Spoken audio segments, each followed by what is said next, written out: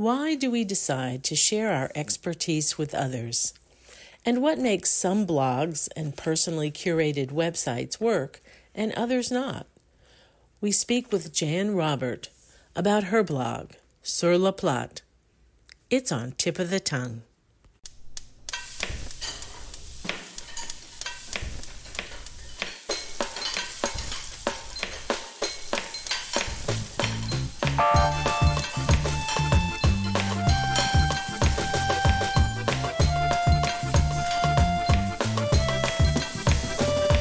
Welcome to Tip of the Tongue, a podcast on the Nitty Grits Network, where we explore the intersection of food and drink and museums. This is Liz Williams.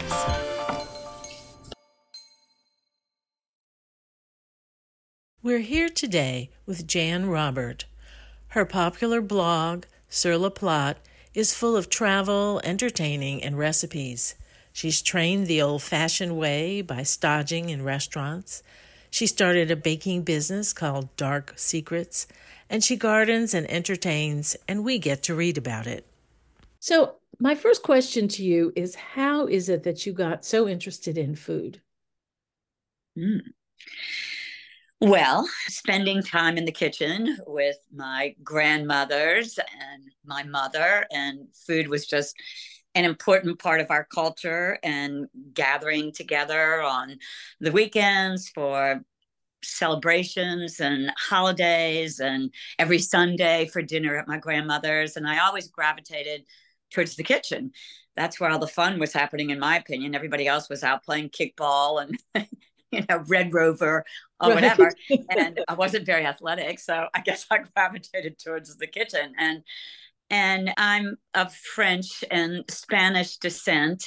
And so, as you can imagine, the Creole kitchens that I learned from really expanded not only my repertoire as a cook going forward and loving to cook, but also my palate. And so it wasn't unusual for my grandmother to serve blood sausage soup from, the blood sausage that she would get from Terra Nova's on Esplanade Avenue, and veal roasts and jambalayas. And, it was always a big ordeal to have a Sunday dinner at my grandmother's.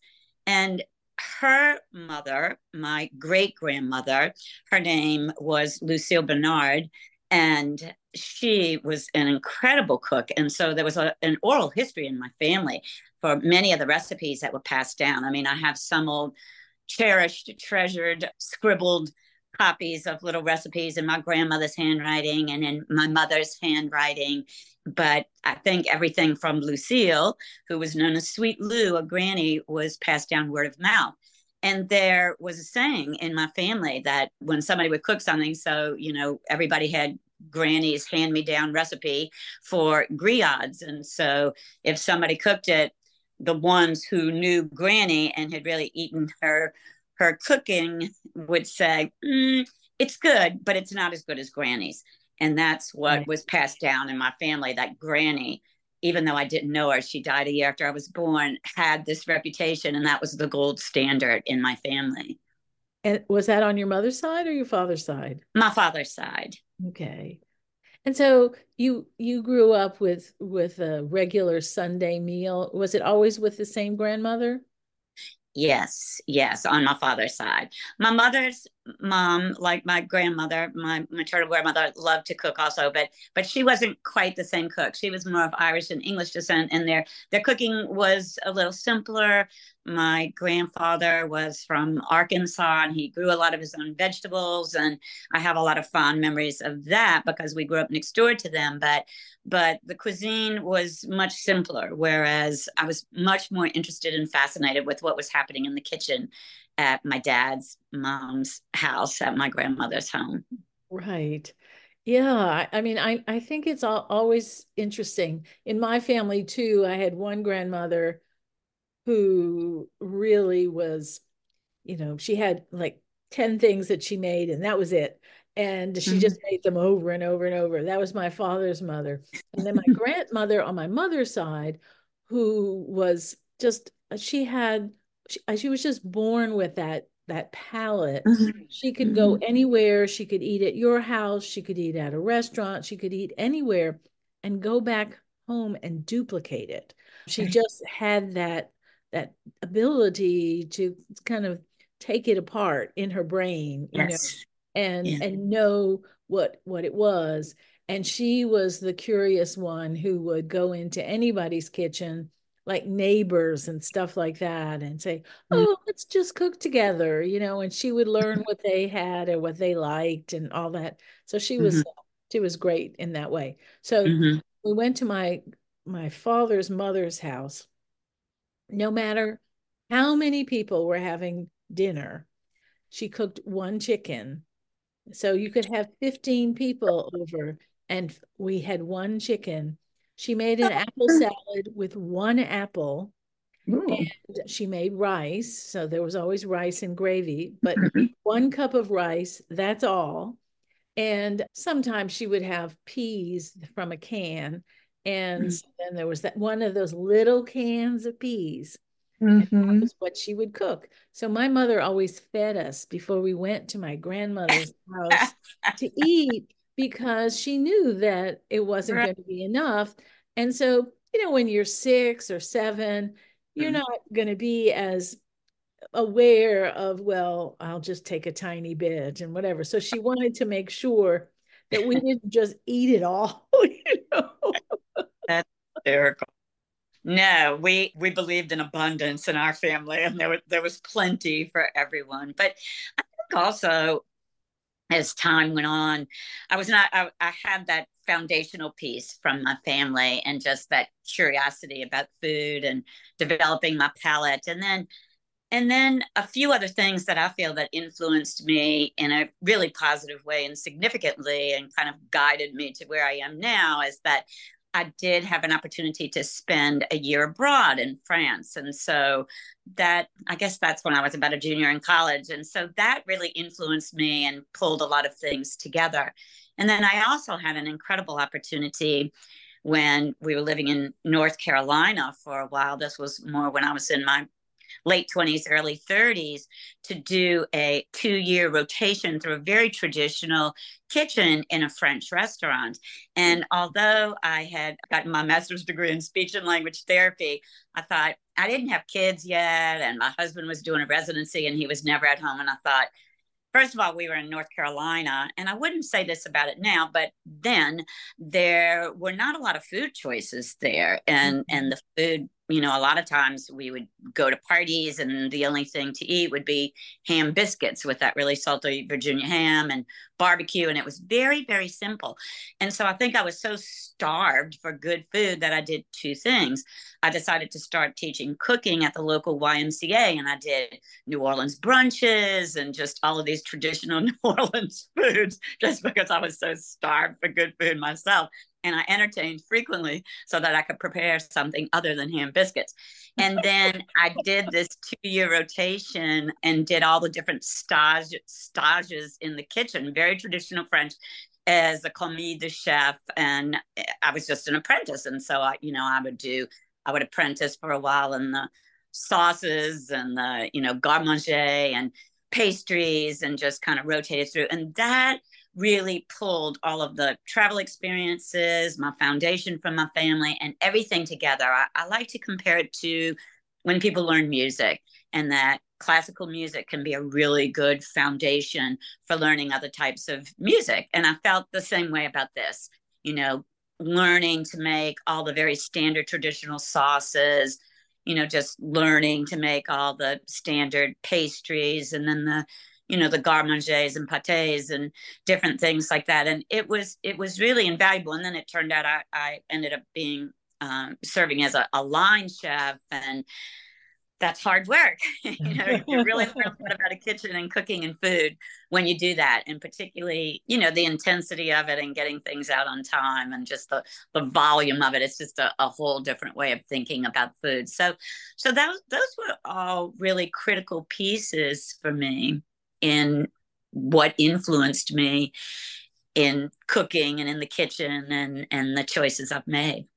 Did you find that you really honed your techniques also when you were doing those stages? Because Absolutely. I would imagine that, most home cooks don't have that kind of technique developed, so. Yeah, definitely. Everything from how to properly chop vegetables to, techniques of sauteing and braising and roasting and steaming and, all of those things. And I mean, I ended up, it influenced me also with some of the classes that I taught. And then I taught classes again in more recent years here in Covington to make sure that people had those in their repertoire stocks.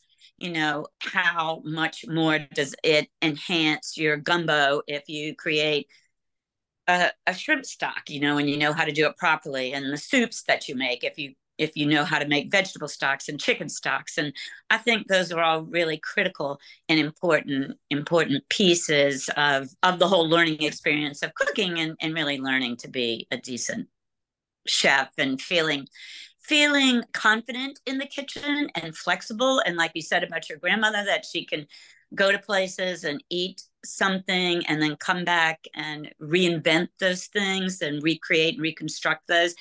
And I like to do that too. I mean, in a way, I don't think I'm as good at it as I used to be. I hate to say it, but I guess our palates age too. Yeah, I think so. Not I as sharp as it used to be, but I Well, try. I think we do lose taste buds and the sensors in our tongues. And it always, I think, is so sad because if you go to a place where there are a lot of elderly people eating, often the food is incredibly bland because they don't put salt in it, they don't put anything in it, and then they overcook it to make it soft. And you Right. just think you already have lost some of your sensing Exactly. with age. And so instead of like putting curry in it or ginger or something that could enliven it, they take everything out to make it as bland as possible. And I just think, no wonder nobody wants to eat it. Not exciting anymore. I know. And many times that's the only thing people have left is food. It seems to Mhm. be the last thing that they hold on to is, what they ate that day or what they want to eat. And it may continue to excite them. Either have that or bingo. So, hey, I go for That's that's true. So when did you decide that you wanted to have a blog? probably about 5 years ago. Well, it really started because, oh gosh, I'm trying to think when I did this. Maybe about 8 years ago or 10 years ago, I wrote a family cookbook just for my family. I only printed about 100 of them. And I wrote it over the course of a couple of years. And of course, it was called Almost as Good as Granny's. And it really for me was about storytelling and trying to take a lot of the oral traditions and recipes that have been passed down to us. And as I said, some scribbled on little pieces of paper, some were just told to us, or we watched in the kitchen to see how things were made. I decided to write that up and then gift it to family and very close friends because they had enjoyed a lot of these foods, not only in my kitchen, but at my mom's house too, and my grandmother's house. And so, I had passed these on even to other people that I knew. So I decided to try to capture that and try to capture some of the stories from our family and the recipes. And so I did that. And I didn't do a formally bound copy like your cookbook, and have it printed professionally. I mean, I went to a local printer here and had it printed, but I actually put it into binders because I knew that I had more to write after the first year. And so I wanted people, it's small, but it's got a few, probably a couple of hundred recipes in it. And again, I used a lot of family photographs and told a lot of stories. I had some of my cousins write some of their memories down and put it in. I, called family friends. I collected recipes even beyond my family for things that we enjoyed, that helped us make memories in the kitchen that we cooked together and ate together and shared at the family table. So then I guess after that project was finished, maybe a couple of years after that, and I guess food blogs were getting more popular, I decided I wanted to do that and share that with a greater audience. And so I started by using a lot of the same stories and some of the family recipes. But, the family recipes, many of them are, they're not really the way I eat anymore. I mean, I learn from them, but I don't necessarily eat, you know, artichoke balls and, fried whatever, Yeah. Yeah. breaded veal pane and, all of these things that my family used to eat all of the time. I do have them collected in our family cookbook, but it wasn't exactly what I wanted to do. And so, as I said, I've always been influenced by my travels and different places I've lived. And so I began to let that influence me and then let other people's cooking influence me. I mean, we all have favorite chefs and favorite cookbooks, and I collect cookbooks and just use those everyday experiences and things that I love and decided to put it together in a blog that I call Sur le Plat. And so for about 4 years, until about a year and a half ago, I wrote religiously and would publish a little newsletter every Monday. And it's all on my blog, surleplat.com. And so I and sur le plat just literally means on the table. In French, it really means something else, but a literal translation means on the table. And for me, that was important. Table or on the plate? Oh, yeah, on the plate. Please excuse me. Yeah, on the plate. And there's an egg dish that they make in France also called sur le plat. And so I used a very kind of literal translation of it. And I wanted to do that because I wanted it to encompass all of those things that I love, because I think cooking goes way beyond just, standing in the kitchen doing what you're doing. I mean, it's about sharing that piece with friends and people. I like to start with the grocery store. I'm one of those weird people that when I travel, I go to grocery stores in other cities, big cities, because I just find it fascinating. And especially when I'm traveling abroad, I just love to go to markets and collect spices and sneak them back in my suitcase and, and then try to recreate all of the ethnic cuisines from where I've been. So that's what I ended up doing with it. So I talk a lot about not only the cooking part of it and the stories behind where these recipes come from, but also how to prepare for that and setting the table and presentation, because I love that whole part of it. As I said, from the grocery store to setting the table to the presentation to the preparation in the kitchen, and then serving and sitting, which is the best part, with family and friends and around the table. I mean, I just think it's one of the most intimate, beautiful experiences. Mm-hmm. So one of the things I really would like to talk to you about is to see, like, when you're making sauces or you're making stock or whatever, or do you collect all of, like, if you're going to make if you decide you need to keep in your freezer some vegetable stock or something like that, do you collect all of the trimmings and all that kind of stuff for like a week or two and then use that, or do you just go and buy vegetables for stock? No, I would collect things that I'm using, the peelings and things, if I'm making a vegetable stock, but a lot of times more for chicken stocks and shrimp stocks and fish stocks. I find it harder to make fish stocks these days because a lot of the seafood markets that I go to don't They have the fillet everything. Yeah. And so I usually have to go a couple of weeks ahead of time and say, are you getting in any whole fish? Can you fillet? Can you save me the bones? And fortunately, they know me. So, and people ask for bones.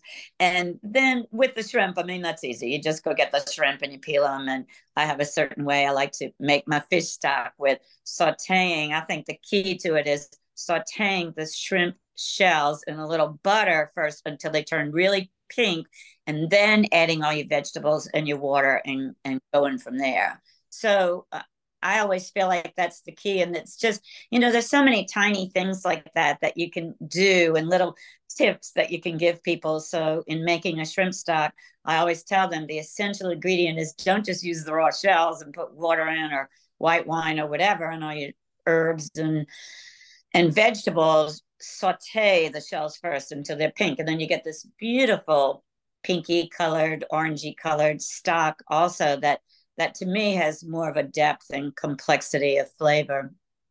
That's important. So I want to tell you about a stock that got made when I was very fortunate years ago to get invited. Really, I was a substitute chef, but nevertheless, there was a chef who was going to go to France to a culinary school, and he was a French speaker. He was from Louisiana, but he spoke French, and they wanted a French speaker, and he was going to go to Besançon because they were having a music festival, and that particular year they were featuring Louisiana. So there were people who were going to be playing jazz and other Louisiana music. They had Zydeco, all kinds of things. And they wanted to have the culinary school have dinners for people to eat Louisiana food. And so they had invited this man to go over. So he was supposed to go over. And then about 2 days, maybe 3 days before he was supposed to leave, he got into this horrible car accident and he Oh. wasn't able to go because I mean, he had broken bones. He was in traction. He was really, really badly injured. And so the consul called me and said, Liz, do you have a passport? And I said, yes. And he said, can you go like in 2 days to Besançon? Wow. And of course, I couldn't say no because it was too good of an opportunity. Mm-hmm. And so, anyway, while I was there, they had gone online and downloaded in English a recipe for gumbo. And they had made it so that when I arrived, they showed it to me. And I thought, oh my God. First of all, it tells you how cultural recipes are, and all the things they interpreted were just wrong. And so they had put in a stick blender into the gumbo and made it thick like a soup de poisson. And so it was, and also the roux was very white. And so it made the whole gumbo white and thick. And then they Frenched a piece of chicken on top, and then they had rice on the side. And I mean, it was awful. And I know they looked at my face and they said, okay, this isn't right. Something's wrong. Something's wrong. So they said, okay, well, tomorrow you're going to make it so we can learn how to make it. So I said, fine. They also made this absolutely fabulous thing that they thought was crawfish etouffee. It was absolutely fabulous. It was not crawfish etouffee, but it was wonderful. So I told them that yes, it was crawfish etouffee because it was so good. So when they were making the crawfish etouffee and they were making a stock for the seafood gumbo, they had little crabs that were about 3 or 4 inches. They were just tiny little things. And they sauteed them. They threw them in a pan with butter and they sauteed them. And then after that, they threw in some cognac or brandy and then they flamed it. And then they crushed it up and they put it through like a Turk's cap kind of thing, Yeah. and just got all the juice out. And oh my goodness, it was wonderful. And I just thought, we don't do that. We don't go through Right. that kind of trouble to make our stocks, but oh, what a difference it made. It was so Right. good. So I agree Good with you. example. Those little things like Mm-hmm. sauteing the shells makes all the difference. Mm-hmm. Mm-hmm. It does. Absolutely. I did think it was kind of wasteful, in a sense. So you probably wouldn't do it at home every day and waste all those little crabs and stuff like that because Right. that's really an expensive way to go. But Right. they were learning to be in five-star restaurants, so they Mm-hmm. probably had to learn how to do that. But Mm-hmm. I had the best time. And so when I was making the roux, I had all these students standing behind me, and I was getting it darker and darker and darker. And I could hear them just under their breaths going, oh la la, oh la la. They were so worried. They would touch me like, are you sure? You know? Who is this woman? Exactly. But then when they ate it, they said, we have never Yeah. ever had something made with a roux Right. this dark. Because of Right. course they Right. were always wanting this blonde roux, Mm-hmm. took out Mm-hmm. the raw flavor of the flour. And Mm-hmm. they said, we just had no idea that roux could change the flavor in that way because they use it just to thicken, not to actually change flavor. Right. Right. Right. And so they learned something too, which was kind of nice. Yeah. Oh, that's I wonderful. learned a lot. That's a great experience. Good It was. story. Yeah. Yes. Yeah. So now that you have this blog established, and you're saying that you aren't quite as religious about putting it out on a weekly basis and whatever. And are you teaching anymore? What are you doing right now?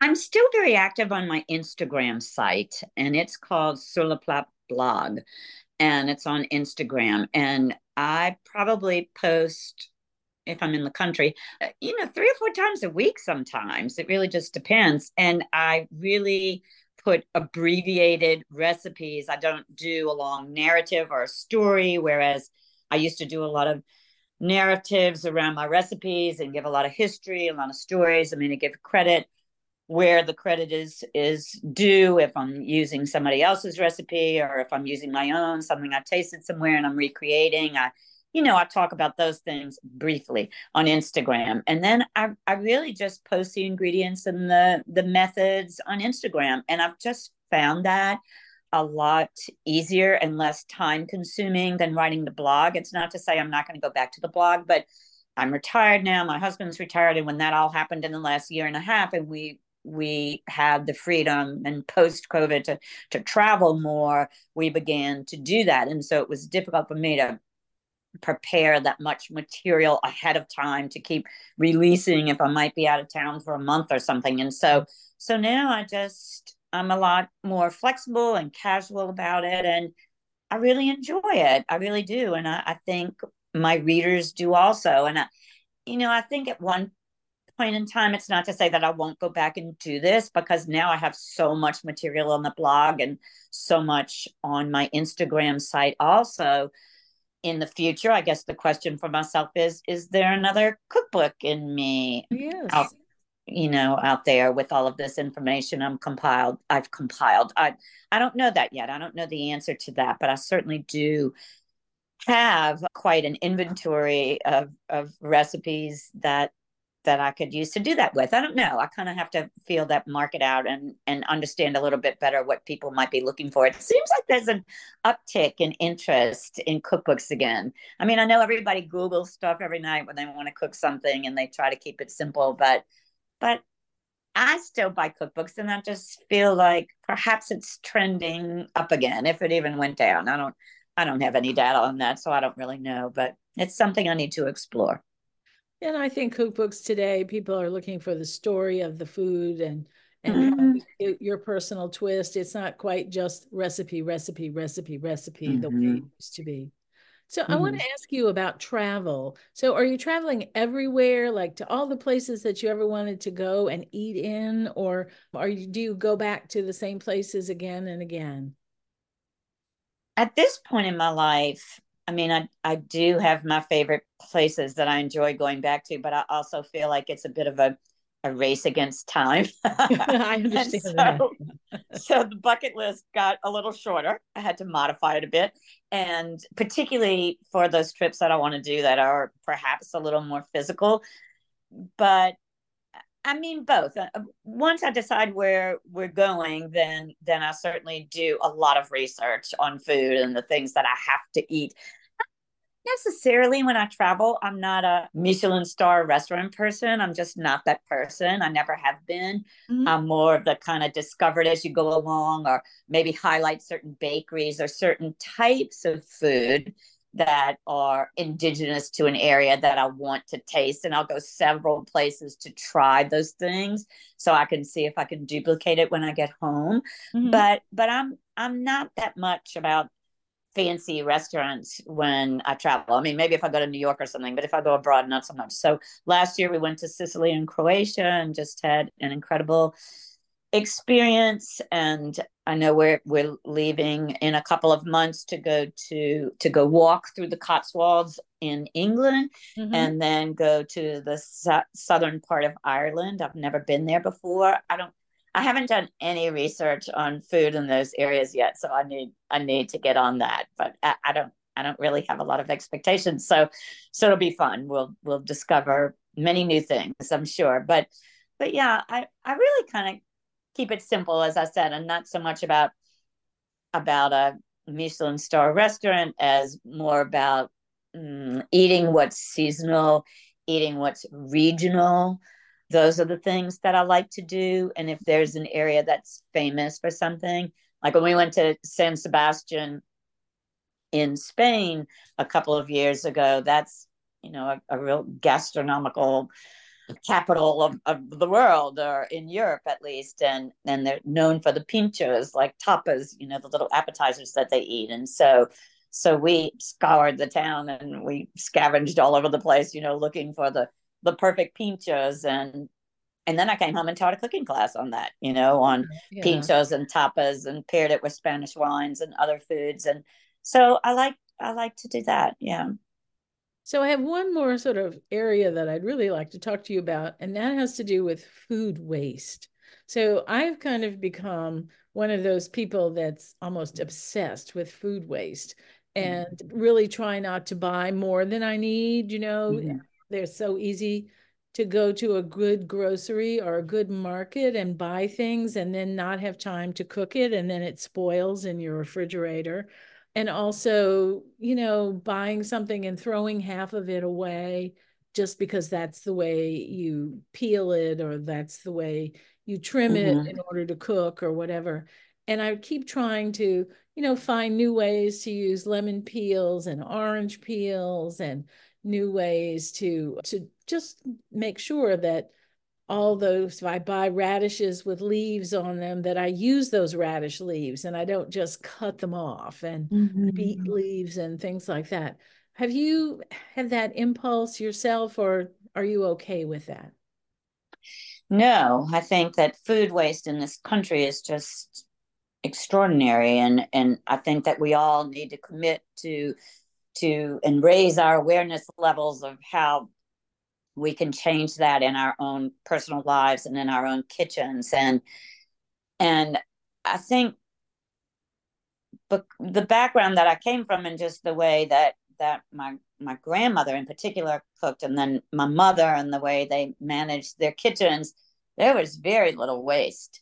Very little waste. I mean, they were the queens of, how to use leftovers and transform things into something else. Oh, I think we live in such a disposable society, and it's very troubling to me about the amount of waste that occurs in this country, not just with food, but other things too. So more, I mean, if I cook and I have a lot, I'm accustomed to maybe cooking a lot, and then my neighbors love me because then I walk around the neighborhood with little containers, and I share the wealth.